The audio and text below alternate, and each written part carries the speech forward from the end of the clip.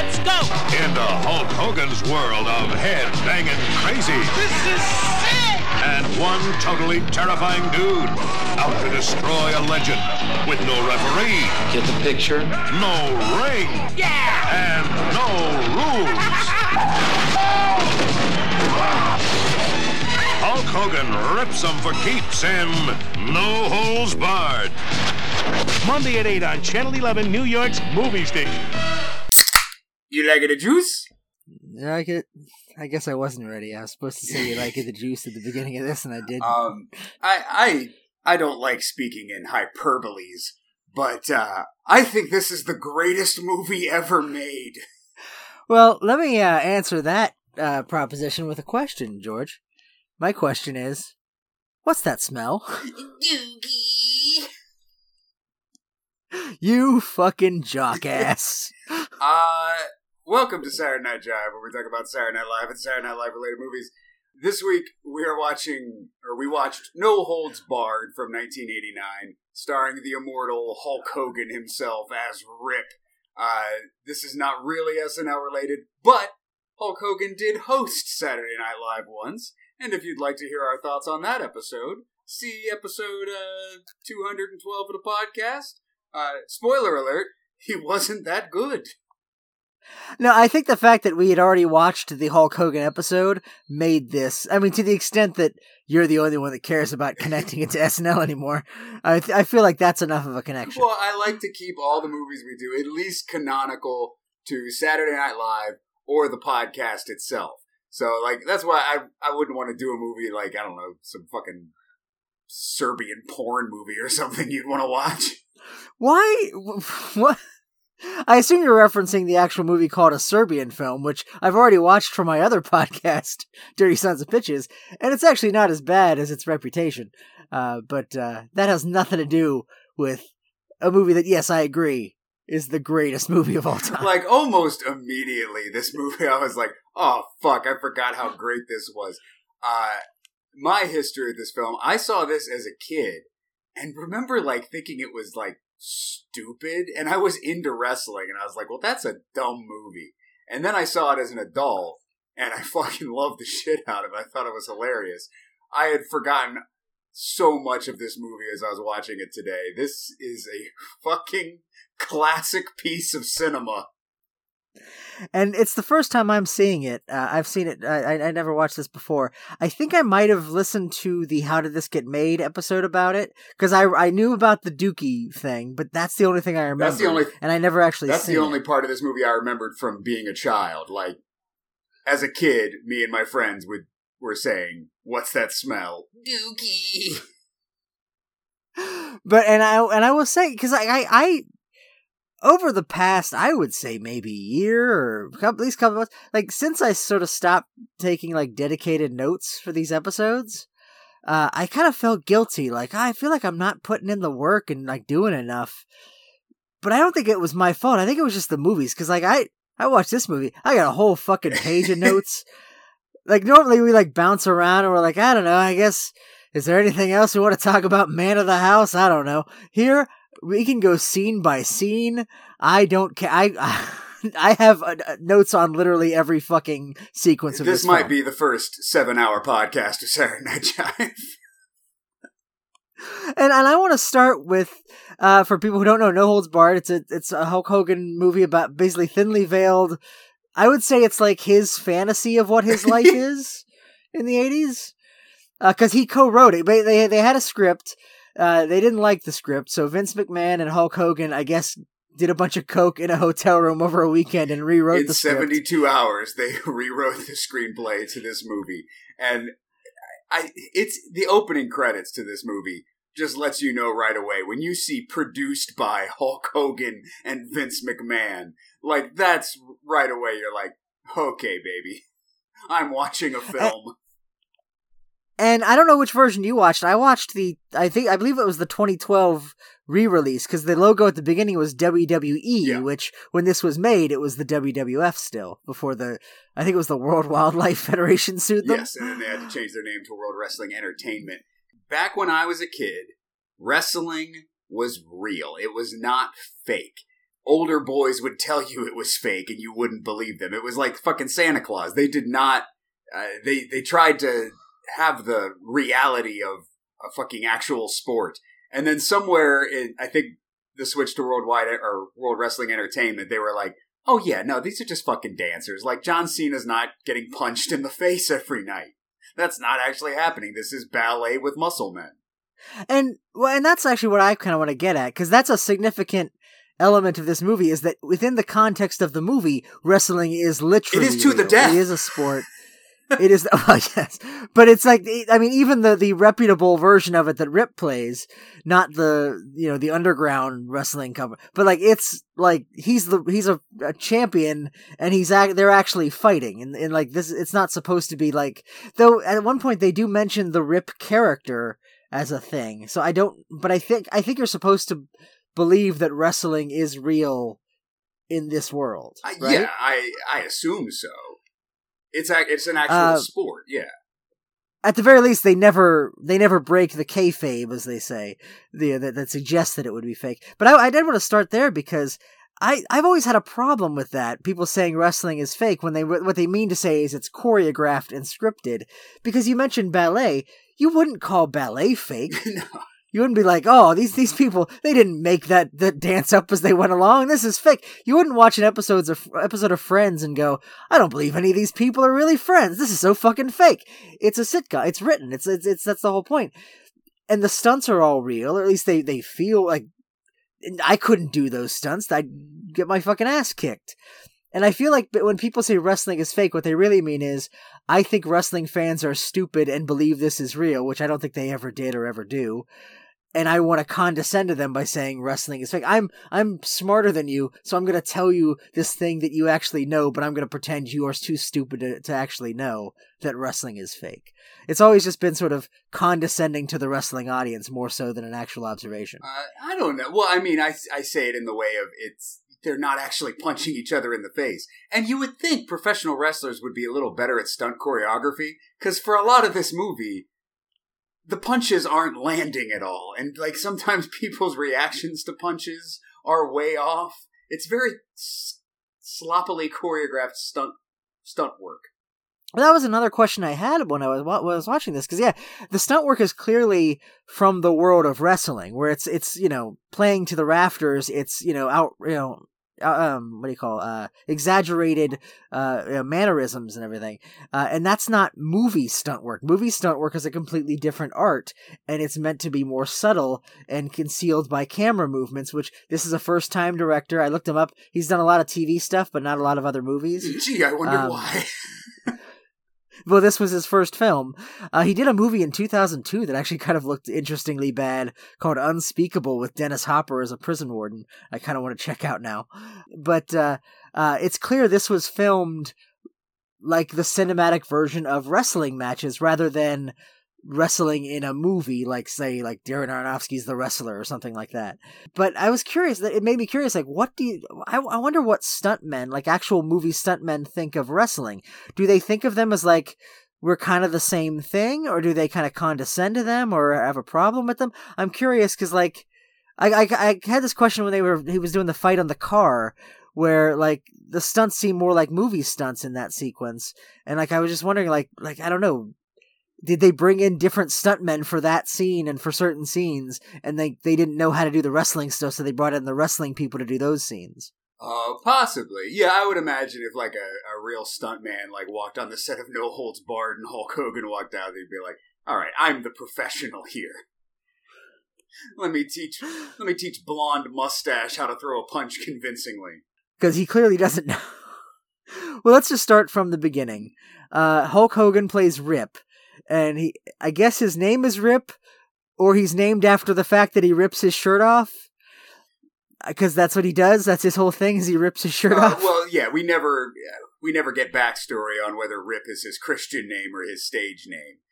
Well, I guess maybe that's what they mean by the Rip character. It's not like, oh, this is pretend, and you're playing a character. It's like, well, your name's not really Rip. Like, that's not a real name. Because I read this online that, because obviously Hulk Hogan also did that. He'd rip his shirt off and that was his thing. But I guess in real life, his shirts didn't say rip on them because that's obviously not his character. They would say American made. And I wonder, like, that feels like an unintentional insult to America if they were shirts designed to be ripped, like they were designed to appear flimsy and poorly made so as to be rippable. But they said American made on them? Isn't he like the patriotic guy? Shouldn't they be American made and then he tries to rip them and he can't because they're just so well made? These well made American shirts. Nothing's ripping these bad boys. And then he takes that off. He's like, I can't rip this open. And then, like, whatever, I'm guessing fake Middle Eastern country the Iron Sheik came from, he'd get a shirt from there, made in Punchistan or whatever, and then he'd rip that. Oh, look how flimsy your Punchistan t-shirts are. Wow, yeah, wrestling did get really political in the early 90s. Well, that's when I was really into wrestling. I think we were both into wrestling in that era. I don't know what the appeal was for you necessarily. For me, it was because it felt like a live action comic book come to life. There was good guys and bad guys. Like there was Papa Shango, who was like a fucking voodoo. Like they had magical powers. Undertaker was like a supernatural entity. And then somewhere it was around the time like The Rock and Stone Cold came along, and it just like they got rid of all that, and they just like they weren't clear heroes and villains anymore. They were just sort of all assholes. They call it the Attitude Era. And that's what completely lost me. And this movie encapsulates like my era of wrestling, where it's like the good guys are super good and the bad guys are super evil, and they just clash in the ring. Well, it's weird. It was so cartoony too. I think that's what appealed to me a lot. Like my favorite wrestlers were the Bushwhackers, who were these two guys in camouflage pants, and they were like toothless, bald hillbillies. And it's like it was silly and fun. I mean, they had Doink the Clown, and I believe they introduced a midget version of Doink the Clown at some point as well. Dink the Clown, right? Of course. It was silly and cartoony, and I wonder if, because then when I was in high school, it was a lot of like, suck it, and then that's when they started bringing in the babes and stuff. And I wonder if they were just trying to grow with their audience, like they amassed this huge fan base of wrestlers who were kids, and then as they got older, they got into high school. Oh, we've got to start throwing in some tits, for that, because they're getting older. And then now it's like, oh, well, now we got to. Some of them are veterans, so we have to say fuck Iraqis. And that's weird that you phrase it like that, because that makes perfect sense. And on paper, that sounds like a really smart move, and it probably was ultimately. I mean, I feel like most people that were fans of wrestling stuck with it, and there are I think it's a much bigger thing now. You get a lot of like wrestling nerds, which I didn't really think was a thing necessarily growing up. Like there's whole podcasts about just like wrestling lore and shit. But like that's what I would say you should do, and yet it lost me when it tried to do that. Yeah, no, I was into wrestling from like 2nd grade to 6th grade, and I think that's the appropriate age to be into wrestling. Like once you hit junior high, you can't watch this shit anymore. Well, I'm also thinking of like all the other stuff that I loved as a kid that I'm now, looking at as an adult. Like Star Trek has gotten really dark and gritty, and I don't like it anymore because I want the hopeful Star Trek of my youth. And it's like, maybe I don't want the things I like to grow up. I want to just stay a kid. Well, no, this movie, man, no holds barred. I felt like a kid watching this. Oh, I know. It's so exuberant, and just every scene is insane. And again, it's that like sort of very good guys and very bad. Fucking Kurt Fuller in this movie. Academy Award worthy. Who fucking won the Oscar for Best Supporting Actor in 1989? Because they owe Kurt Fuller a fucking apology. Fucking, I think his first words and his last words as he dies at the end are jock ass. Jock? What is he? What even is that? I don't know, but he says it like 20 times, and every time he says it, I'm like, that makes perfect sense. I love fucking Kurt Fuller. I want that jock ass on this network. Well, before that, just Hulk Hogan's entrance in this. Slow motion, and then he's just walking to the fucking ring, and it's all ADR. Like, he's just walking to the ring, and then you hear him go, "Hey, Randy, yeah, we're gonna have a good match." but his mouth is not moving. Like, it's not well edited ADR. And I just fucking wrote in my notes. Classic. Like, 3 minutes. Fucking classic film already. No, every fucking... Like I said, I have that shit on every scene. This movie took me like 3.5 hours to watch because I kept pausing to write down another thing. Like, I gotta fucking talk about that. Oh, yeah, no, and then, you get the Kurt Fuller scene where he's watching Hulk Hogan's wrestling match and, like, cheering for him to die. And then I love how it's a board meeting with all men and one woman. And he goes, "Mrs. Harrison, you survived my purge." And then she's like, "Oh, well, what if we pitched a sitcom?" And he goes, "Take a leak." So, Ms. Tidings, you survived my little purge. Reward my faith in you. I have taken the liberty of asking a writer to work up a high-concept sitcom. Next. Ms. Tidings, take a leak. And here's the thing about Kurt Fuller in this movie, and I realized it about halfway through, or I guess I wasn't really thinking in these terms at first, but like the first thing he says, he's talking like everything's about ratings, it's all ratings, and I was like, that sounds kind of Trumpy. But what I realized is that's not. I mean, it is Trumpy, but that's Vince McMahon. Yeah, no. Kurt Fuller is clearly like a Vince McMahon analog, and Vince McMahon wrote this fucking movie, and he wrote himself as the villain. Yeah. He has to be aware of that. Like, that has to be, like, on purpose. Well, maybe he was modeling on, like Ted Turner or something, too. But yeah, no, I mean, Vince McMahon probably is like that in real life, but that's the character he took on when he joined the WWF and started, like, becoming a character in his own right. But that's the thing. I think that also kind of lends to my theory, I think, that he knew this was about him.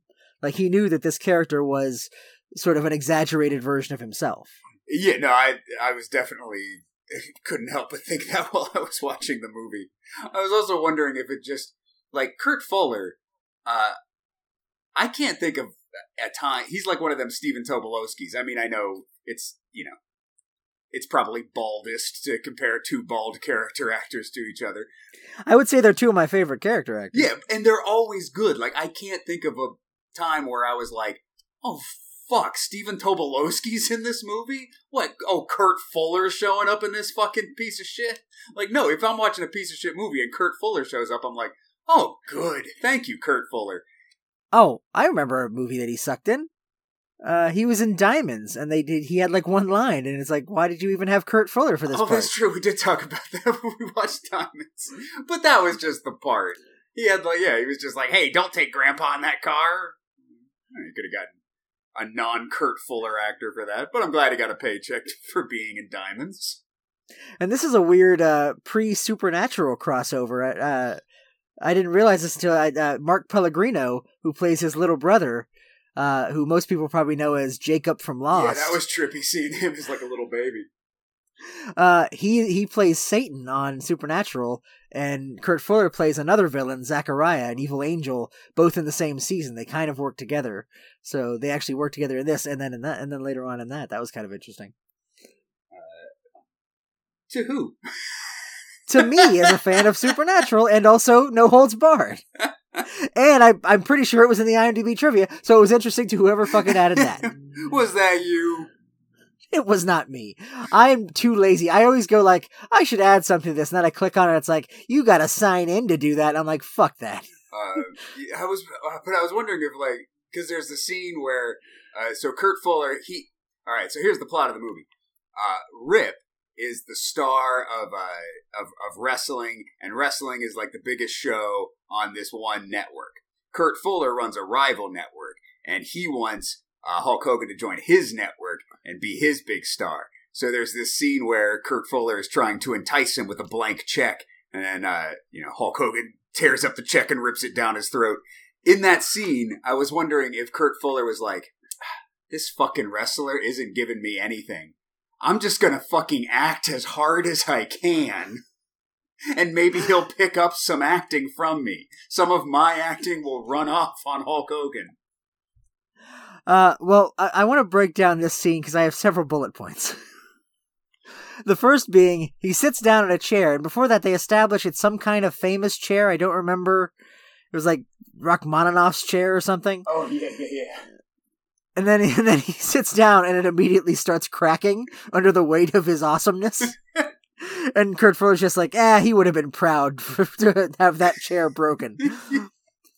And then Hulk Hogan refuses his offer because he's loyal. He's already got a contract, and he's not going to break a contract. And Kurt Fuller's like, everybody has his price. What's your price? And then he says, no, and he gets up to leave. And then Kurt Fuller just fucking explodes on him. You fucking stupid jock ass, you piece of shit. And he's like, just giving him so much shit. And then Hulk Hogan does the thing where he's like obviously pretending to sign that, to accept the check.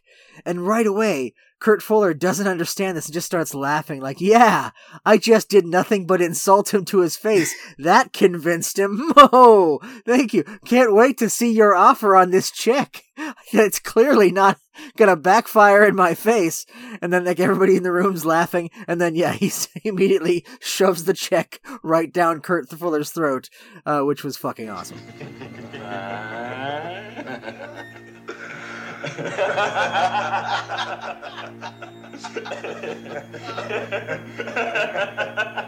Oh my God! I won't be around when this check clears. Yeah, and then it says, I won't be here when this check clears. Is that insinuating that he's not going to wait around for Kurt Fuller to shit out that check? And then right after this, he gets in his car, and they've already planned an assassination plot somehow? That's a quick murder plot. They must have just assassins in the garage of this building. In the time it took him to leave the building and get to the limo, they've already replaced his limo driver with an assassin, and they've already have other assassins like miles away in a warehouse somewhere. That it seems like he only gets there by accident because Hulk Hogan's like beaten in the inside of the car, so it seems like he's like not driving to where he's supposed. He's just driving randomly, but he still finds himself at the warehouse where all the other assassins are that Hulk Hogan can then beat the shit out of. And they've also either equipped a car with murder doors, or they've rented a car with murder doors. Oh, I just assumed they were locked and he was too dumb to like know how to unlock them. No, they like not the windows go up, but like steel partitions cover all the windows. Oh, I missed that part. And I don't know how the fucking physics of this work, but Hulk Hogan is somehow able to steer the car by kicking the back door? I think it's an inertia thing. I think he's kicking in certain directions, and that's causing the weight the weight differential to shift, causing the car to to swerve. Because he doesn't even start with kicking. He just punches the steel door, and the car just careens out of control. Well, because I think he punches it so hard that you see the shape of his fist come out of the other side. I feel like that's enough to shift the what do you call velocity of the car. Okay, so he's kicking the door so hard that it is like making the back wheels just wobble all over the place. Yes, that was my take, but I don't know. All right, well, I could be wrong about the physics of No Holds Barred. Yeah, well, we need a fucking Mythbusters episode. But yeah, and that gets us to the warehouse fight, which is where we get the classic moment that we all know and love. He picks up a guy from a car. The man's entire backside is covered in shit. Just wet, brown diarrhea stain.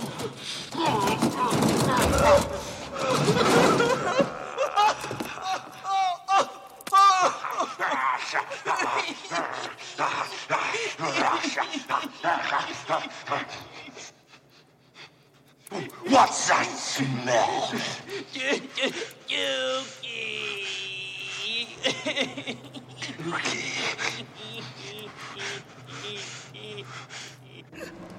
Which, and you can say it's goofy, and it's a moment that like it. I mean, I don't even know like how you describe it in terms of its utility in the scene, other than a poop joke. because it does also kind of get us out of the scene. It's also like his reason to, like, I guess, take pity on this guy and not punch him. Yeah, because that guy comes back. He's still a goon later on. Hulk Hogan's shitting his pants in front of a grown man didn't force this guy to get a new job. Like, I would put in my fucking 2 weeks notice on the day I shit my pants in front of a giant blonde man. But the thing about this, as goofy and silly and funny as this moment is, and I would say legitimately funny, it's ironically funny as well, but it's also like, it's a thing I didn't know I wanted to see in an action movie, like a legitimate action movie. You'd think this would have happened at some point. Like, action movies, it's always like henchmen and they fight. You'd think like one of the fucking diehard criminals is just like, I just came here to rob a place. I didn't want to fucking fight off a dude in a thing. I'm gonna poop my pants because I'm so scared of dying. Like, that would have happened once somewhere. And the fact that it's only ever happened in No Holds Barred kind of floors me. God bless you, Vince McMahon and Hulk Hogan. What hour of the 72 hours do you think they came up with the Dookie line? Was that like hour 2? They were like, hey, this has to go in the script. Or was that like the cocaine's wearing off and they're like, fuck it, a Dookie? No, here's what happened. You know, when we do, because we, like, every year, well, actually, we didn't do it last year. I think we skipped, but the 48-hour film festival. And, you know, we get our prompts, and it's like, oh, you got to do a drama film and these elements, and then go. And then we drive home, and we're going to write the script. But as we're driving home, we're, like, all bouncing around ideas, like, oh, we could do this or this or this. They had Dookie in the car on their way to the hotel room. They hadn't even broken into the cocaine yet. They were walking up the stairs to their hotel room, and they're like, the Dookie line's staying in. Yeah. Hey, remember Dookie? Hey, do you have a pen? Where's a pen? We have to write down Dookie. Well, it's like, you know how sometimes you say, like, you watch a movie and you're like, oh, I think they wrote this backwards. They wrote the ending, and then they just wrote everything to try to get to that. They wrote the Dookie scene, and then they wrote the movie around the Dookie scene. Filled it out like an onion. Just adding layers onto the Dookie scene. Now, the important question to me, for our podcast purposes, does an uncontrollable shitting of the pants also count as a Mr. Skid of farts? No, but wait for 28 minutes in, and we'll get definitely a visit from Mr. Skids. But I didn't hear a fart, so no, just like we've established this. Shit is not farts. Well, I mean, shit is not farts like just a pile of poop. But if like in the context of the scene, the poop comes out of the ass. Gas is also coming out of the ass. Two things can come out of things. I'm just saying, the gas propels the poop. We were That's there like with saying them a as it was baby's just happening. a fucking queef. No, but queefs are involved. If this was a podcast that had a I would say Mrs. Skin of Queefs, any birthing scene, I think, would qualify. No, just a man with shit in his pants does not count as Mr. Skids. I feel like you're under the impression that he had the shit in his pants like all through this, like he started with the shit in his pants. Clearly, the stuff that was happening in the warehouse fight caused him to shit his pants. Oh, yeah. Or when Hulk Hogan grabbed him out of the car. We don't know when the shit happened either. But we know that we were there for it, is my point. Do we? You don't think maybe he just went to work, had an oopsies on the way into the office? See, because I totally... Oh, fuck, my boss called me. I have to drive Hulk Hogan to the murder den. But I got shit in my pants. I mean, they arrange these assassination plots so quickly. I don't even have time to clean the shit out of my pants. They don't give us decent bathroom breaks here as assassins. We gotta unionize, boys. It's like Amazon. They're peeing in water bottles and shit in their pants and then killing people. Alright, so after the Dookie scene, Joan Severance is introduced as Hulk Hogan's new account manager, and Hulk Hogan just eye fucks her through the entire business meeting. Which, first off, her name is it Samantha Ann Moore, and they always say it like that, Samantha Ann Moore. Is it supposed to be a joke like Samantha and Moore, like, and the more is we're gonna fuck later? Oh, like she's a James Bond girl? I that's kind of what or it could just be a coincidence, but I thought, is it a sex joke or just a really awkward name? I have no idea. But because she's clearly a sex object through most of this. He is biting his thumb. It's just making cartoon eyeballs are popping out of his skull. When Joan Severance is like, here's what we have to do for marketing, you Rip. And he's like, I mean, in his defense, Joan Severance is at the peak of her attractiveness, I feel like, in this film. I mean, I saw whatever them fucking panties she was wearing in that hotel room scene. But that's the thing, Hulk Hogan... that go from navel to knee. Well, she doesn't have time to date, George. She's not trying to be sexy in lingerie. You think that was a character choice? Yeah, no, I think that was in character. You think Joan Severance was like, I think my character would wear the world's giantest underpants. But yeah, Hulk Hogan is like being incredibly lecherous. He's a huge creep in the scene. And this is, of course, in light of all the weird sex tape stuff and like the fact that we found out he was a creep in real life much later on. I believe he was also Me Too'd in addition to that, right? I think so, yeah. Well, now he was just in the news. I think he's dying. No, he had a surgery, and I think there was some rumors that he couldn't walk after the surgery, but he has since been seen walking, so either he healed or that was exaggerated. Oh, okay. But just the fact that, like, this scene, he's like, yeah, I'm gonna fuck this girl. Like, that's like all in his performance. But goes out of its way to, like, try to establish what a good guy is. Because, like, she's like, we gotta market you. And he's like, the most important thing about me is my charity work. Why don't you write that down, you fucking bitch? While I look at you like I want to fuck you. That is the only scene where the character of Rip is seen as, like, anything other than fucking Superman. Like... He runs a charity called Sports for Kids, for crying out loud. I missed that. Did they actually say that's what it was called? There's a fucking banner. They're at like a Little League ballpark, and then there's just a banner that says Sports for Kids. But yeah, so much of this movie is about, like, here's how cool and nice and decent Hulk Hogan is, or this character that is essentially Hulk Hogan. And then there's just this one scene where he's just like, oh, I want to fuck this bitch so hard. Yeah. Well, and then it's also weird because they're like, oh, this is your new account manager, Sam. And then he turns around and he sees that Sam is a woman, and he's like, Sam? So it's like, oh, he assumed it was going to be a man, and just the fact that she's a woman who's like, working for you. You're at a business meeting. And I did want to highlight one line from the scene, too. Because she's going over, like, here's all the ways we can improve the marketing of Rip. And this is where they talk about the Rip character. And at one point she goes, you know, one of the places where we're not really doing so well is the sportswear market. And that just made me think, like, this is a guy whose whole persona is ripping his clothes. How are you going to break into the sport? What company is going to be like, yeah, I want Rip, the clothes ripping guy, to represent my clothing line? Well, that's when you just manufacture rippable shirts. And then that's what I'm thinking. Yeah, you sell them for like, in a 20-pack. And then people got to keep buying them, you know?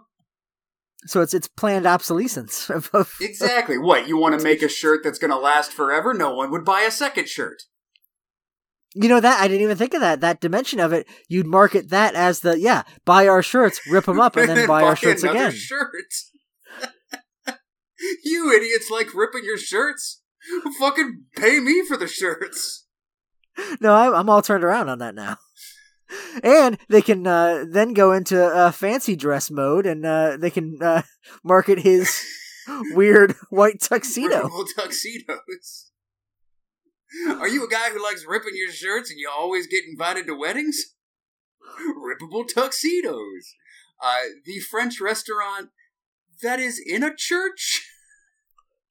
Yeah, I don't know. I feel like it was, filmed something in like a deconsecrated church or something. That is very weird production design. That's what I am assuming. I'm assuming that the location scout was like, oh, we can use this abandoned church for the French restaurant scene. And then they got on set and they're like, man, this looks like a church. Let's not hide that fact at all. Let's focus on the Jesus stained glass window. Well, I mean, there are churches that are like turned into breweries and shit, so that's not necessarily entirely uncommon. All right. So maybe that's canonical with the film. It is a French restaurant that operates out of an old Catholic church. But we get into the scene at dinner at the French restaurant where he just happens to get the one waiter who doesn't know him at all and isn't like his best friend. So he's got this snooty waiter who's like, "Look at this fucking stupid piece of shit. Here, do you know what a baguette is? Let me explain to you what a baguette is, because you all only like burgers and pizza, you piece of shit. Would you like the quiche? Cheese pie." But I'm afraid that Monsieur is looking for le hamburger américain or le footlong hot dog. You will not find them on our menu. Rip, why don't you try the beef bourguignon? It's like stew. Mademoiselle, Monsieur le Rip. Antoine, you naughty boy. You should have said our friend is here. Monsieur le who? Antoine is new. You must forgive him. Monsieur le Rip, the usual? Oui, bien sûr. J'ai faim. And then the chef comes out and he's like, "Oh, my best friend in the world, Rip, who comes in here all the time." Well, when he's sitting down, you can hear people in the restaurant, other customers going, "Oh, that's him, that's Rip." This maitre d' seems to be the only person in the world who doesn't know who Rip is. Well, and there's a guy who I think is like another waiter or maybe a busboy or something who's like, and I think you're supposed to think he's just a fan, but that's supposed to sort of foreshadow the fact that like all the staff know him. But he's like kind of like holding his hand and like reaching out to him. And then, yeah, this one guy's just like, "Look at this fucking piece of shit." And he's new too. That's what they established. They go, "Oh, sorry, he's new." So on your first day working as a maitre d', you're like, "Oh, you fucking piece of shit customer. Hey, I'm doing a real good job, boss." And I love that he goes, "Oh, this is Monsieur le Rip." And the guy goes, "Monsieur le who?" This guy's like, "Yeah, I know it's my first day at a French restaurant, but I'm gonna be the biggest fucking asshole I could be." But I'm pretty sure Monsieur le who isn't French, which suggests to me that this maitre d' isn't even French. So he's doing and he's doing a French character, and he's like, "Oh yeah, all French people, they just act like assholes, right? They hate people who seem remotely not sophisticated." I could do this, yeah, all right. Yeah, my name's fucking Garcia over here." And that actually gets me to like a larger point, because we're getting into the underground wrestling bar scene next, and because I was trying to pin down like what, if any, point of view this film had. And at first I was kind of going for like a slobs versus snobs kind of thing, because like Hulk Hogan is clearly like man of the people, and this is a scene that sort of exemplifies that. You know, the snooty upper crust people don't understand him, but he's still good-natured and humble about that. But like the rich executive guys, the Vince McMahons of the world, they look down on him because they think he's just a lunkhead. And I was like, okay, I'm fine with that as a perspective. That makes sense with Hulk Hogan's brand. He's the all-American, middle America loving guy. And then you get to this underground wrestling bar scene, and it's like, oh, no, this movie hates those people too. This movie just fucking hates everybody. Well, I think they have to find somebody so indecent to take on Rip, because anyone with any kind of morals at all would never go against Rip in a fucking wrestling ring. See, I feel like they could have done something more nuanced. I mean, relative to the rest of No Holds Barred, where somebody, because like they mentioned, nuance. We are in the scene with the fart, and when the guy goes, "Teeny weenies." But no, because we're getting to Zeus, the basically the main villain, or at least sort of sub-main villain of the movie. Kurt Fuller is, of course, the main villain. But like, because they mentioned he was trained by the same guy who trained Rip. They could have had a thing where he was sort of duped into it. Like at the end, they kind of team up, and they're like, "No, we shouldn't be fighting. We're both on the same side. We both do it for the love of the ring," and then they turn against Kurt Fuller. They could have redeemed him rather than just make him the most irredeemable character in film history. Oh, well, that's weird because while I was watching the movie, I wanted the same thing. I wanted more backstory on Zeus or a different use of him. And my idea was, why not just make him like a genetically engineered super wrestler? Like they couldn't find anyone who fit, so they built the super perfect robot wrestler to take on Rip.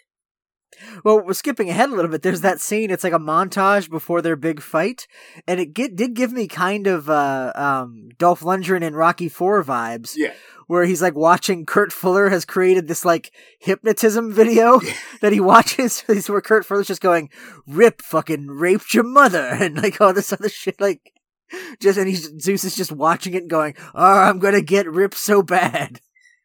And that montage is intercut with, while Zeus is doing all of that, Rip is teaching his paralyzed brother how to walk again. And dipping him in a pool of ice or something? I don't know. Again, this is not hyperbole. This is the greatest movie of all time. But yeah, I don't want to skip anything. So yeah, after the scene in the restaurant, we see Kurt Fuller, and he's trying to find his... basically his version of whatever the wrestling federation that Rip works for. He's trying to find his competition. Is it Battle of the Tough Guys? That's what he comes up with for the name of his big wrestling competition on his network. The Battle of the Tough Guys. Which I like it because I'm guessing this wasn't on purpose. This wasn't why they did it. It's accidentally genius. But yeah, because it reflects a character who doesn't understand anything about the thing he's trying to exploit.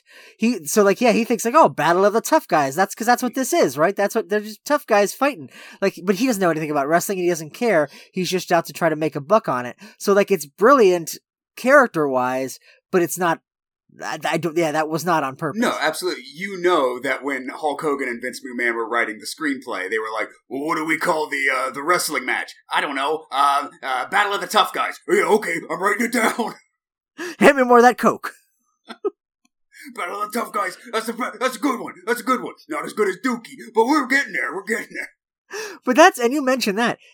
I don't know if I just feel this way because I know that fact that they wrote it in 72 hours in a hotel room, or if I feel that anyway. But everything in this movie feels like the first draft of the most confident man in the world. Everything they wrote it in the movie, and they went, "That's good, right? Printing money." And this is the scene where we do get, in 28 minutes, kids, we get David Paymer and another Weasley guy going into a bathroom, and they're talking nasty about all these dirty people, and then we hear a big old fart. My God, I can't believe Brill's serious. These are the stupidest, crudest, most subhuman beings I have ever encountered. And those waitresses, they ought to be in body bags, not wet t-shirts. Would these idiots even know the difference? Great color, Brill says. Yeah, if you like slime green. How about pus yellow? What the hell was that? And I feel like we're skipping ahead in this scene because there's much more before we even get there. Oh, we did skip the midget in the cage. You mean young Peter Dinklage? According to the IMDb trivia, some people mistake the little person in a cage for Peter Dinklage, meaning some people are fucking idiots. Because he looks nothing. And after I read that, I actually went back to the scene like, did I miss something? Does he look anything like Peter Dinklage? I mean, he's also a little person, I guess. Is it racist? It's racist against little people to think that person is Peter Dinklage. That's like, oh, Billy Barty is, he looks fucking like Peter Dinklage, right? No! But yeah, this bar scene, it's just the worst of the worst in terms of cynicism about the human condition. They walk in, the weird snorting waitress is like, you guys must be looking for the gay bar across the street, you fucking gay fucking faggots. She's just the worst fucking homophobic person in the world. And then you just see, like, just little pockets of human misery. Well, and then, but everybody's having a good time, though. Like, people love this bar. Well, I guess you're not a Star Trek fan. It reminded me of the pilot to Star Trek where they go to, like, the post-atomic horror where it's, like, after nuclear World War III and they have, like, the kangaroo court and everybody's just like, hang them! It's just this, like, just the worst of humanity just all collected in a room. Well, but I don't blame them for instantly not liking David Paymer and Kurt Fuller and the other Weasley guy. Well, that's the thing. They're just as much they're pieces of shit, just at the different rung of the economic ladder. But this scene is like, this is where I came to this realization that, like, we're not going to get the slobs versus snobs where you have somebody to root for. That's what I wanted. That's what I always want in movies like this, because this movie hates everybody, and that it kind of took it down a little bit for me. What happens next? Well, then we get into the bathroom scene, which I wrote was completely unnecessary. I don't know why they were extending the scene. Like, we got the point of it. They recruited Zeus. They have their Battle of the Tough Guys. They find their champion. And then, like, David Paymer needs to take a piss, and we're just going to see what that's like for 5 minutes. I didn't even think about that, but this is a scene where it's like, let's just follow the two henchmen while they use the bathroom. And I mean, it does lead to one of the funnier jokes in the movie, the tiny penis thing. Yeah, and I don't look down on these people who are enjoying this wrestling bar. They're having a good old time, and I say God bless them for it. And I liked this character of Bubba, possibly my favorite character in the movie. Bubba, who... well, he's essentially a stand-in for the Bushwhackers. Oh, maybe that's why I loved him. Because he immediately takes a bet from Kurt Fuller. They're paying for their beers, and they're like, do you take credit cards? Only cash. And if you ain't got cash, you have to answer to Bubba. And then Kurt Fuller's like, he can keep the change if he wrestles that man in the ring. And Bubba's like, okay. He takes the fucking $20 bill and punches a man in the face. I feel like this was, because he does come back later on, I feel like it was a missed opportunity to make him a recurring character, like, more central to the plot. Like, maybe he teams up with Rip, like, he's his biggest fan or something, and, like, you know, he's the one that maybe tells him that Zeus is coming for him. Like, something, like, make him part of the gang. He teaches Randy how to walk after he's been paralyzed. Well, because you establish, because later on we find out that Joan Severance is actually working for Kurt Fuller. Maybe he hires Bubba as a henchman, but then he's like, no, I don't want to work for you because you condescend to me and you know, you disrespect my hillbilly lifestyle. I'm going to go fight with Rip. Or Bubba takes the job and he just, because that would be funny if I saw Bubba in a fucking suit. No, that would have worked too. And then it's David Paymer and Bubba? He kills the other guy and then takes his place. David Paymer and Bubba, that's a fucking comedy match made in heaven. And then I love when Bubba comes back. He's the man who does the fart. And he comes out of the bathroom, and you think he's going to beat up David Paymer and the other guy, but instead he just looks at their dicks and goes, wow. What do we got here? A teeny wank. And here's another. It ain't even worth it.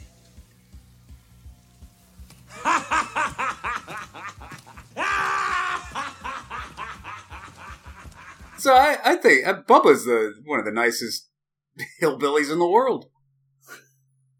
Oh no, because that's also the worst toilet we've ever seen. Or I guess it's not a toilet, it's a trough, or a urinal trough. That's overflowing with piss. Overflowing with piss and I believe shit as well. And their heads are about to go in it. Which I am surprised that this film had the restraint not to put David Paymer's face in a pile of shit. I've seen some nasty bathrooms in my day. how does one just go into that bathroom and go, well, I guess I'll just shit in the trough of piss? Well, and even in the scene, the other guy's like, do you really have to pee that bad? And David Paymer's like, yeah, I need to pee so bad, I'm going to pee on the pile of shit pee. Go to another bar. Or just, at this point, pee on the floor. Who's going to notice? That's true. The floor's cleaner than the urinal. Because the floor doesn't have shit on it. Oh, it probably does. But yeah, and there's still more in this scene, because we got to get into Zeus's introduction, but I forgot going into this, because yeah, he calls it Battle of the Tough Guys, and he has like a TV ad, where he's like, you'll get I think it's like $100,000 or something. And it's $100,000, tax-free. I'm pretty sure Kurt Fuller isn't allowed to do that. I don't think that's legally binding. I feel like the federal government would have something to say about that. Yeah, you can't just say it and it's a thing. The Battle of the Tough Guys. The competition will be open to any red-blooded American man who's got the guts to get into the ring and find out just how tough he is. The winner will receive $100,000. Tax-free. No, I gave it to him tax-free. Oh, okay, well, I guess he has it. I mean, truth in advertising, I suppose. And then, yeah, when he sees all like his collected group of contestants, he just looks like, I love them. They're all scum. Which is the perfect, like, the motto for this film. They're all scum. Oh, fucking Kurt Fuller. Just, god damn, was he great in this movie. And apparently he has some level of disdain for it. Apparently they asked him to come back to do some kind of wrestling circuit where he would talk about the movie, and he just, according to the IMDb, he just scoffed and refused. No, I take pride in this performance, Kurt Fuller. This is fucking Laurence Olivier level acting Kurt Fuller is doing in this movie. But then Zeus comes in, and his entrance is literally picking a woman up by her by her face and dropping her in a barrel. And I love they cut to this guy in the background who'd been established as having an eye patch, and he lifts his eye patch to reveal it's fake, just so he can get a good look at this guy. I keep the good eye under the patch. Oh, man. Oh, okay. And then anything else? Because now, man, this is... Strap in, because we're going to be here for a while, because we're not anywhere close to the end of this movie. The pie fight robbery. Oh, no, before we get to that, I do just want to briefly mention my favorite character in the film, Lugwrench Cuggins. Because this was I guess some kind of exhibition fight leading up to the Battle of the Tough Guys, where Zeus fights a guy in one of those warehouses and movies or factories that only produce steam somehow. And he comes out and he's got this big pipe, and he's allowed to just have it in the fight, because that's how much of a badass Zeus is. He doesn't need a weapon. This guy's allowed to have one. Not a lug wrench. He's called Lugwrench Cuggins, doesn't wield a lug wrench for whatever reason. And then just gets the shit beat out of him by Zeus. I know. I feel like that should be... You know what I feel like? I feel like some of these holes should be barred. See, but I like that. I like that that's an establishment of what a badass he is. He doesn't even care. Come at me with whatever weapons you have. I will still kick the shit out of you. I feel like holds were made for a reason. We shouldn't have pipes. And we should say Zeus is played by Tiny Lister, who's probably most known for, I think he was in the Friday movies. Yeah, he was in Get Shorty. Yeah, he's in a lot of movies where he plays this kind of character, the big fucking, growling tough guy. But the thing is, he was I guess he was interviewed about this, and he was mad that at the end, Hulk Hogan beat him, because he's like, I could clearly beat Hulk Hogan. It's I don't think you know how movies work. You're the bad guy in the Hulk Hogan movie. I read that too, and I was confused by that. And I was like, I wonder if maybe he was joking, and then they quoted him out of context. Because if he wasn't, he's kind of insane. That makes him look insane. If he's like, man, I was the villain in the Hulk Hogan movie, and I lost? It's like Jack Nicholson, I hated Batman, because at the end, I didn't kill Batman. No, that can't be true. I think too highly of Tiny Lister Jr. to believe that he is confused. Okay, but yeah, then we get to the robber pie fight scene. Where are they going? Are they going to meet the challenge? Is it because like later on, don't they meet Tiny Lister at the whatever that outdoor event is? Maybe they're going to sports for kids? I don't know, but for some reason, Joan Severance and Hulk Hogan are now just on a plane together. And she's like, hope you didn't make dinner reservations, because I know just the place. And they go to this fucking little pie shop that gets robbed at gunpoint, and Hulk Hogan stops the robbers with pies. With the same pies at least 3 times. I don't know if you noticed that. I did not. When he's throwing the pies, they repeat the shot of the guy getting hit by a pie, the same shot, 3 times in a row. Like it's a fucking Looney Tunes cartoon? Yes. That ran out of background? He just keeps throwing pies, but the reverse shot of the guy getting hit is literally the same fucking shot 3 times. Oh, I did not notice that. And I loved that the song was, I got ketchup on my blue jeans, while Hulk Hogan is just throwing pies. And causing far more property damage than would amount from the money that was being stolen. Yeah, he's throwing these robbers through fucking plate glass windows, and the fucking owner of the diner's like, thank you for saving my restaurant, Hulk. Like, that's my rip. Just like he was when we were kids, I guess. I don't know when they knew each other. No idea what Hulk Hogan's relationship is with the waitress at this pie diner. But yeah, and this is another moment of like, he's such a fucking hero, and all I'm thinking is like, you should have just let him take the money. It would have been less money than all the repairs on the diner. Right, or do the fighting outside. Yeah. Chase him out in the parking lot and knock his head against his fucking concrete. Yeah.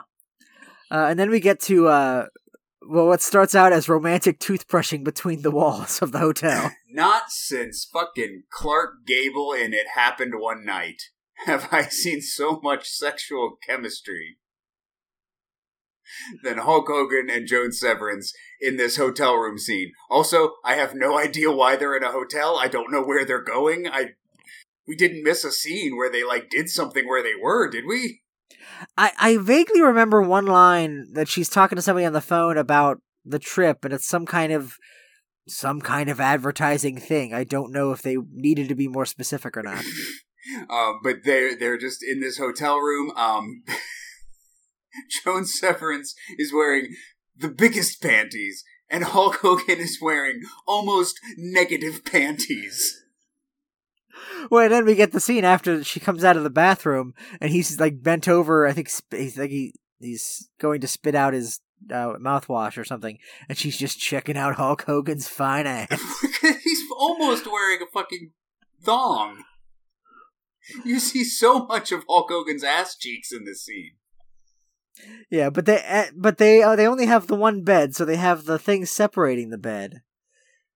And then this gets to maybe the weirdest fucking scene in the entire film. In the entire film history? Because obviously the implication, Joan Severance is like, okay, you take your side, I'll take my side. We'll have this it's like a clothesline with a bed sheet or something hanging, so they don't have to be laying next to each other, and we'll be fine. We'll just sleep through the night. And then she wakes up in the middle of the night, and she's hearing the implication being he's jerking off on the other side of that bed sheet. Yes, there's no other way to take that scene. And then she looks. I gotta see what Hulk Hogan jerking off, I guess. And instead, it's him, and he's doing push-ups. But the first shot, before you get the nose of the... And please tell me if I'm misinterpreting the intention of this scene. Because my notes just say, push-ups jerking off, ankles as balls? It's the balls of his feet. But is it supposed to look like his balls? Oh, I thought it was supposed to look like his ass. I couldn't tell, because I couldn't tell either way, because I was going to say it doesn't make sense because the ass wouldn't be proportional size-wise, it's not like she would be saying... It would be a very tiny ass. But that also wouldn't be true of balls either, so it doesn't make sense either way. Yeah, either it's a very tiny ass or very weird-looking balls. But it's clearly meant to be one or both of those things in that shot. It's not, or is that purely for the benefit of the viewer? We're supposed to think that it's his balls and or ass. I thought she was supposed to think it was. Well, that's for the visual language of the scene would suggest that, but the context of the scene, that's not fucking possible. She could not misinterpret that in either of the obvious ways that the audience would interpret, because the line of sight and the composition of the scene, that makes no sense. Right, because you couldn't just put your balls up. Like, you never just see balls by themselves. Exactly, and the way the angle with which she's seeing them, she would never mistake them for anything other than what they actually are. We might, so it's just for our benefit, but in the scene, it seems like she's like, we're expecting her to go like, "Oh my god, I just saw Hulk Hogan's balls," and then realize she didn't. That's what I thought. I thought she was basically seeing the same thing we were. She wakes up, she hears the bed shake, or feels the bed shaking, and she's like, Hulk Hogan must be fucking frantically jerking off right next to me. So she pulls back the curtain, and she sees what could be a tiny ass or weird-looking balls, and then she's like, what the fuck are those? And then she looks a little further, and she sees that Hulk Hogan is just doing, like, 1,000 push-ups. But that's, and going, in a way that no one who does push-ups ever does. You cannot physically do push-ups that fast, and even if you could, I doubt it would be beneficial. I think if you did push-ups that fast, you would lose muscle mass somehow.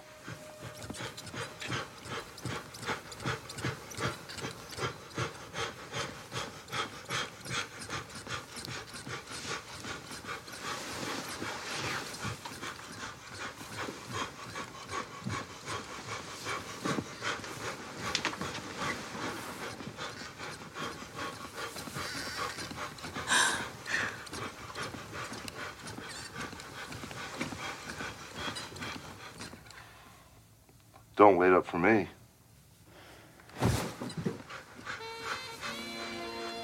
And he doesn't just sound like he's masturbating. He sounds like Brendan Fraser in The Whale, like in the first scene when he's masturbating, like right before he has a fucking heart attack.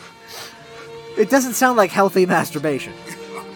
God, why hasn't this director made another feature film, you say? But yeah, she looks at his balls of his feet, which may be his balls or his ass, and then yeah, she just looks slightly forward into the same shot to see that it's not that. Yeah. Like, it makes no sense. And then she sees push-ups, and then it's end of scene. He's just like, don't wait up for me. And then, yeah, like, I think the next scene was supposed to be like them at wherever they took the plane ride to, but instead they're like, nah, we're just gonna keep on moving. Well, because ultimately the next scene we find out that Joan Severance is working for Kurt Fuller. Right. And then in the next scene, she tells Hulk Hogan that, and then they just make up.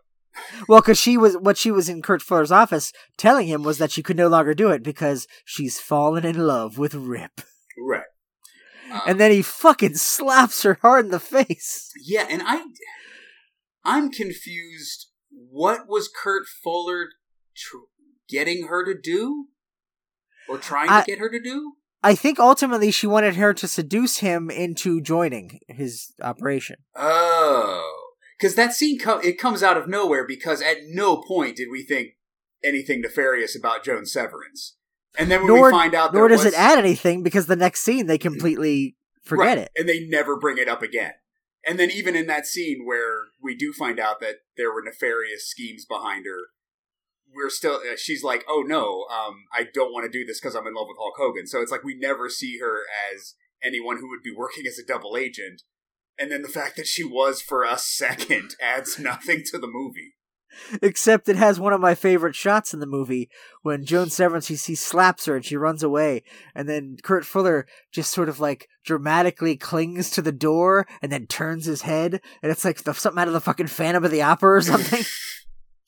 There are so many weird shots, like, because I think it's when Zeus's introduction, they like slow-mo on Zeus's face and slow-mo on Kurt Fuller's face.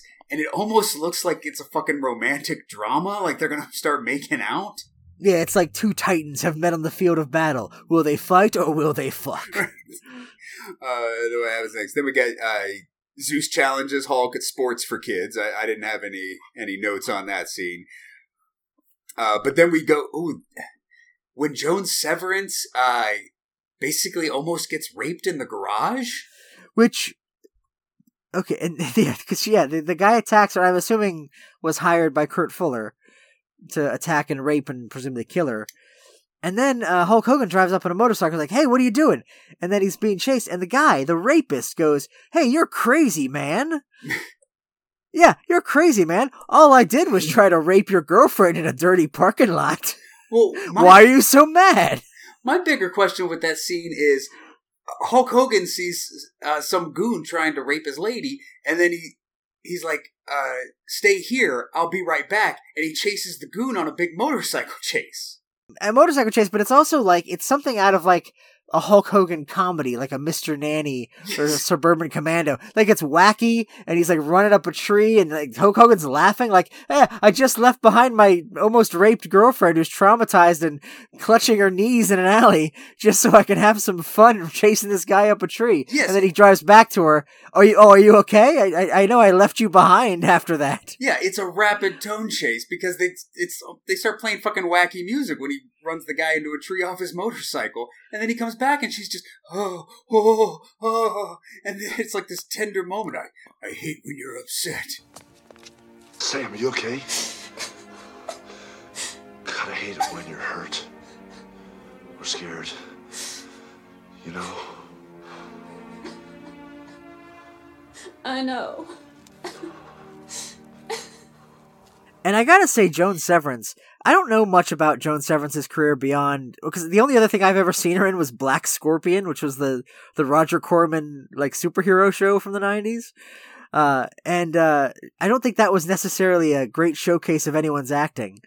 But this movie, like, I felt like she was, like too good for this in a way that, like, I might maybe want to see her. Like, that scene where she's dealing with the trauma of what just happened, like, she's treating that like a legitimate actress would. You know, I agree with you halfway.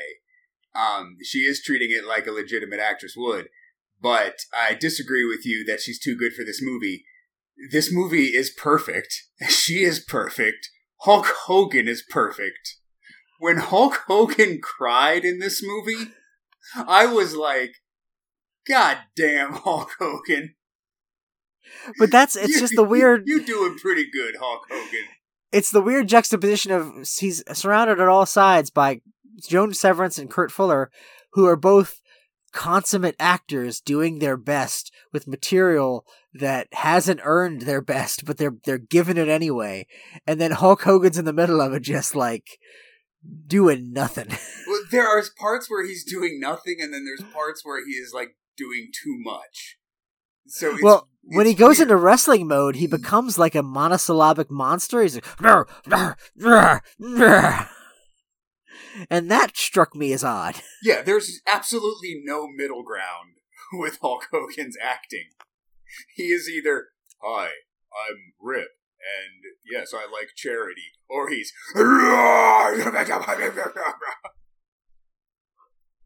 but I think I don't know if I skipped any scenes, but because the next note I have is when his brother's gotten the shit beat out of him. Yes, because that's when Hulk Hogan cries when Zeus paralyzes his brother. Which is when he comes back and he's being taunted, and he has like this slow descent into madness, which culminates in the first of what I'm describing as not a Hall of Mirrors sequence so much as a Hall of Mirror sequence, because they only have the one. But it's almost like the scene in Zardoz when he's fighting the Tabernacle, but just like with no budget. It did feel like Hulk Hogan stepped into Zardoz for one scene of this film. It's just so fucking surreal for no reason, and then like back to normal. Well, at least whatever passes for normal in this film. Because it's like he walks in and there's a mirror, but in the mirror is Zeus, and I guess he thinks it's really Zeus, so he goes up and smashes, and then the mirror breaks, and he finds out it's a projection of Zeus, and it's Kurt Fuller taunting him. And that's what drives Rip into the ring. Finally, he is going to take Kurt Fuller's offer to do Battle of the Tough Guys on his network. And here's the main problem with the villain's plan in this movie. Because at this point, Kurt Fuller has won. He needs to do nothing else. He has gotten everything he has wanted. And then for some reason, inexplicably, the last 20 minutes of the movie, he causes his own downfall and ends up dead by electrocution. No, you're wrong there. See, and this is the brilliance and depth and tragedy of Kurt Fuller's character. He has everything he wants, but he can't enjoy it because the one thing he needs is to beat Rip. Not just beat him, not just take everything away from him, but get him to admit by seceding to his champion Zeus that the better man won. He needs to have him beaten in the ring to fully humiliate him. It's his ego that ultimately dooms him. I agree with you. Shakespeare was a complete hack. Vince McMahon and Hulk Hogan really know how to fucking write a layered villain. I mean, again, you joke, and I don't think it's on purpose. It's purely all accident, but they stumbled into so much fucking pathos in this film. Again, I say, I am not using hyperbole. I think this might be the greatest movie ever made. I mean, we talk about the movies that we love on this podcast, and it's a short list. It's like Dead Heat, and is it Short Circuit 2?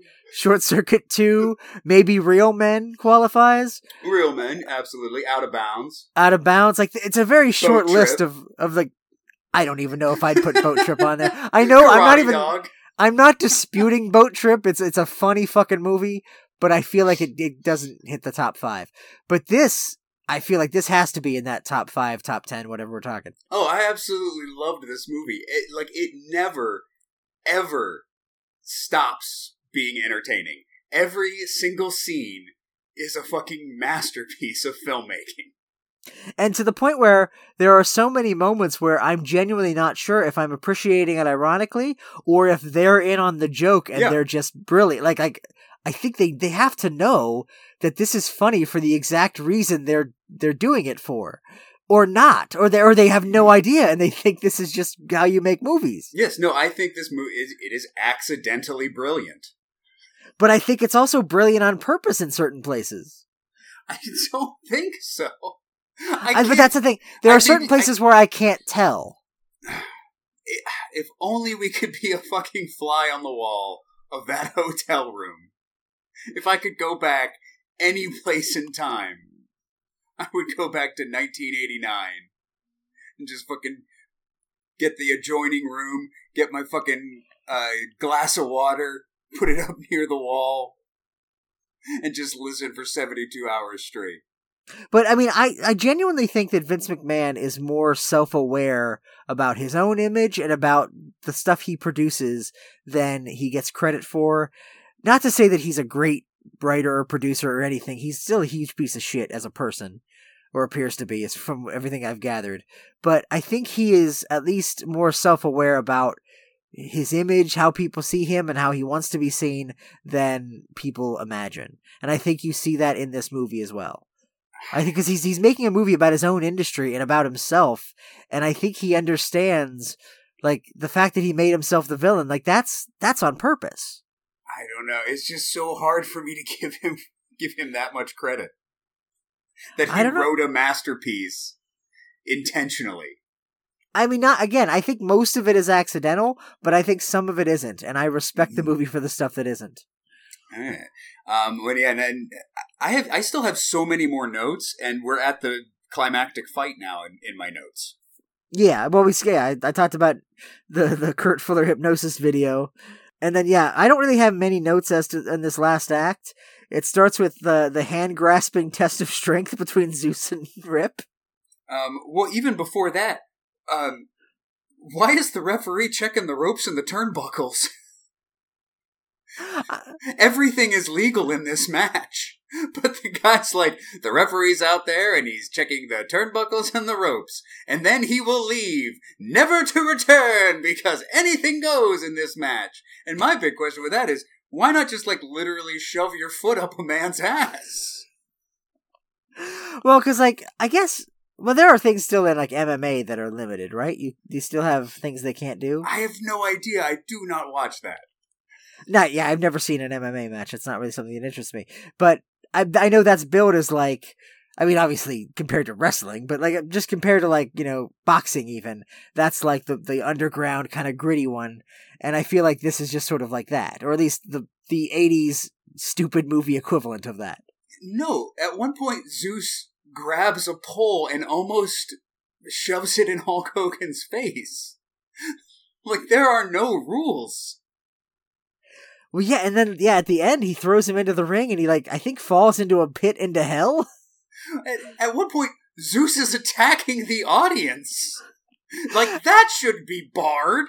Not only attacking the audience, did you see there was a quick cut where, because Mark Pellegrino is now, as he was beaten to within an inch of his life, he's in a wheelchair with a neck brace, and he's like, yeah, rip him, get him. And he falls out of his chair, and fucking Zeus makes sure to kick him a few times while he's on the ground. Again, some of these holds need barred. And in my notes, I just have Mark Pellegrino kicked in the kidneys while on the ground equals greatest movie ever. Like, you should be... Okay, I'll allow you to grab a pole and almost shove it in a man's face. But what you can't do is kick a guy who just fell out of a wheelchair who's not part of the fight. You can't do that, Zeus.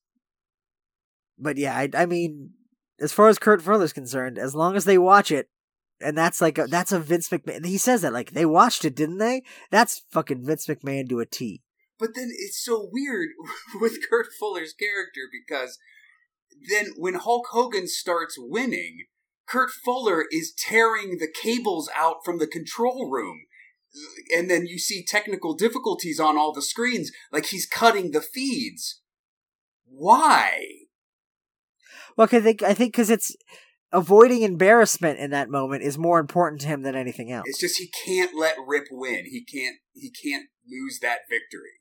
Yeah, I think that's the idea, and I think, or at least whether or not it was written that way, I think Kurt Fuller is a good enough actor that that's what he brought to the moment. If it wasn't in the script, I say maybe we're giving too much credit to Vince McMahon and too little credit to Kurt Fuller. It could just be Kurt Fuller is the world's greatest actor and brought this character to life like no man could. Like, on the page, this is batshit crazy insane, and Kurt Fuller makes it batshit crazy insane, but brilliant. Because I get you mentioned Steven Tobolowsky. Did you ever hear his story about the Steven Seagal movie he was in? No. Oh, it's fucking great. You can look it up. Well, I'll condense it, but Steven Tobolowsky, I've never seen it. It was Glimmer Man. And Steven Tobolowsky plays a serial killer in it. And eventually there's a scene where, like, he's supposed to... I guess Steven Seagal plays the Glimmer Man. He's supposed to kill the serial killer. And at that point, Steven Seagal was, like, exploring Buddhism or something, some kind of Eastern philosophy, and he didn't want to fight anymore. He was a pacifist. But he'd signed on to this movie where he plays a guy who kicks a bunch of people's asses and kills people. So he had to find some way to, like, he wanted to change the script so that he didn't kill Steven Tobolowsky's character. And so the compromise was Steven Tobolowsky convinced him, like, you know, you shoot me, and then my spirit will fly out into the ether, and I'll become one with the universe, and it'll be a good thing. And then, and so, like, he brought that to, like, he had to change that and bring that element to his performance just to placate Steven Seagal's idiocy. And then they went and reshot it where, like, they shot it so that he didn't kill him, and then reshot it. Like, I guess he recorded audio of him going, "Oh, I'm not dead. Oh, thank God I'm still alive," like, said off screen. Thank you for shooting me, Steven Seagal. I mean, Steven Seagal's character in The Glimmer Man. But I'm just saying, like, he's the kind of actor that can, on the fly, do that and, like, bring that to a character. And I feel like Kurt Fuller is doing that in every scene he's in this movie. Oh my God, he's goddamn brilliant. Yeah, so we got a fight, and then Kurt Fuller fucking gets... Does Zeus die? You see blood pop out of his mouth, and he falls from, like, an enormous height, and it seems he does fall into hell. And I don't believe he comes out of that hole after that. No, you never see him get back up. Yeah, so I'm pretty sure Zeus dies, and then Kurt Fuller Rip turns around and goes, "Oh, I'm coming after you, Kurt Fuller." And then he breaks open the window of the control room. Kurt Fuller's standing there, and he just backs up into all the loose cables that he's been pulling out, gets electrocuted, and he dies. And then the crowd erupts into cheers. You stay away! Stay away, you jackass!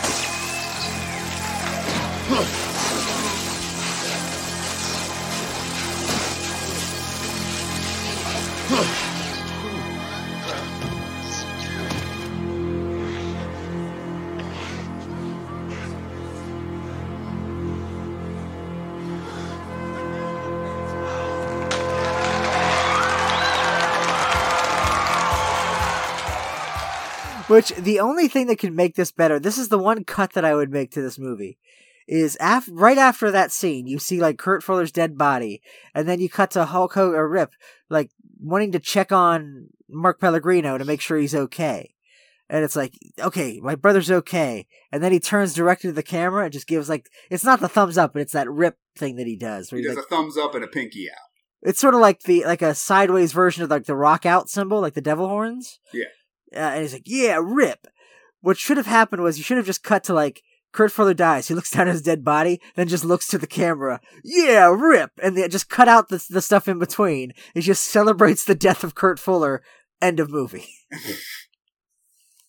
The one change I would have made. Like I said, I'm pretty sure this movie is like 99.9% perfect. What I wanted, the one thing I wanted was, they do it a little bit, but not full out. Randy, Rip's brother, is paralyzed. And so he's in a wheelchair during the fight. And at first, Zeus is beating the shit out of Hulk Hogan, you know, and Hulk Hogan's down on the mat. And he looks over at his brother Randy, and his hand's moving. It's like trying to move because he's trying to give the thumbs up, pinky out thing that Hulk Hogan's been doing the whole movie. I really wish they would have went full out with that. And then he, like, gets up, maybe raises his hand up in the air over his head with the thumbs up, pinky out. And then that's what spurs Hulk Hogan to just bust up and just beat the shit out of Zeus. Well, if you're going to go that route, I think you do that, and then everyone else sees him, and like the entire audience is doing it, and that's what Kurt Fuller sees, is like, oh, I'm hoisted on my own petard, I've lost the audience. That would be fucking great. The entire crowd, there's fucking triumphant music as Randy's trying to get his hand to do the fucking thumbs up, pinky out, and then he just raises it up in the sky, and then the music stops. The crowd goes quiet. Everybody stops. And then they all just fucking raise their thumb and pinky up. And Hulk Hogan now has the strength to topple Zeus. Because I was legitimately waiting for that kind of moment in this movie. Because throughout the hit thing, you establish like two different conceptions of wrestling. You have Rip's world of wrestling. It's professional, and he loves his fans, and his fans love him, and there's a wholesome quality. It's all about the kids and the charity and all that stuff. And then there's Kurt Fuller, who doesn't understand it, just wants to exploit it for money, and it's the lowest common denominator to him. They're all scum. He goes to the underground ring, and you see these kind of wrestling fans who are like, yeah, kill him, and they're all gross and shit. And I thought it was going to be a thing like, he's the enemy because he's degrading the spirit of the thing we're supposed to love that's supposed to be wholesome. He's turning it into a bread and circuses kind of dark thing where like he's playing on the worst impulses of wrestling fans wanting to see blood, whereas Hulk Hogan plays on the best impulses. We're wrestling and we're having fun. And I thought that was going to be the push and pull. And then the idea is like Kurt Fuller wants you to be bloodthirsty. And then Rip comes in and reminds you, no, that's not what this is about. It's about the love of the rest of the ring and the love of the whatever. And then I think that would have been a moment to like crystallize that. Like, no, we're on Rip's side. We're Rip-style wrestling fans. We're not Zeus-style wrestling fans. But it's no holds barred, so it's not going to be that good, that well written. No, but it's still perfect. Yes, but it's still the greatest movie ever made. Kurt Fuller getting electrocuted was just fucking perfect. That was the perfect ending to the movie. I mean, he literally says, "You jackass," as he's dying. As he's dying.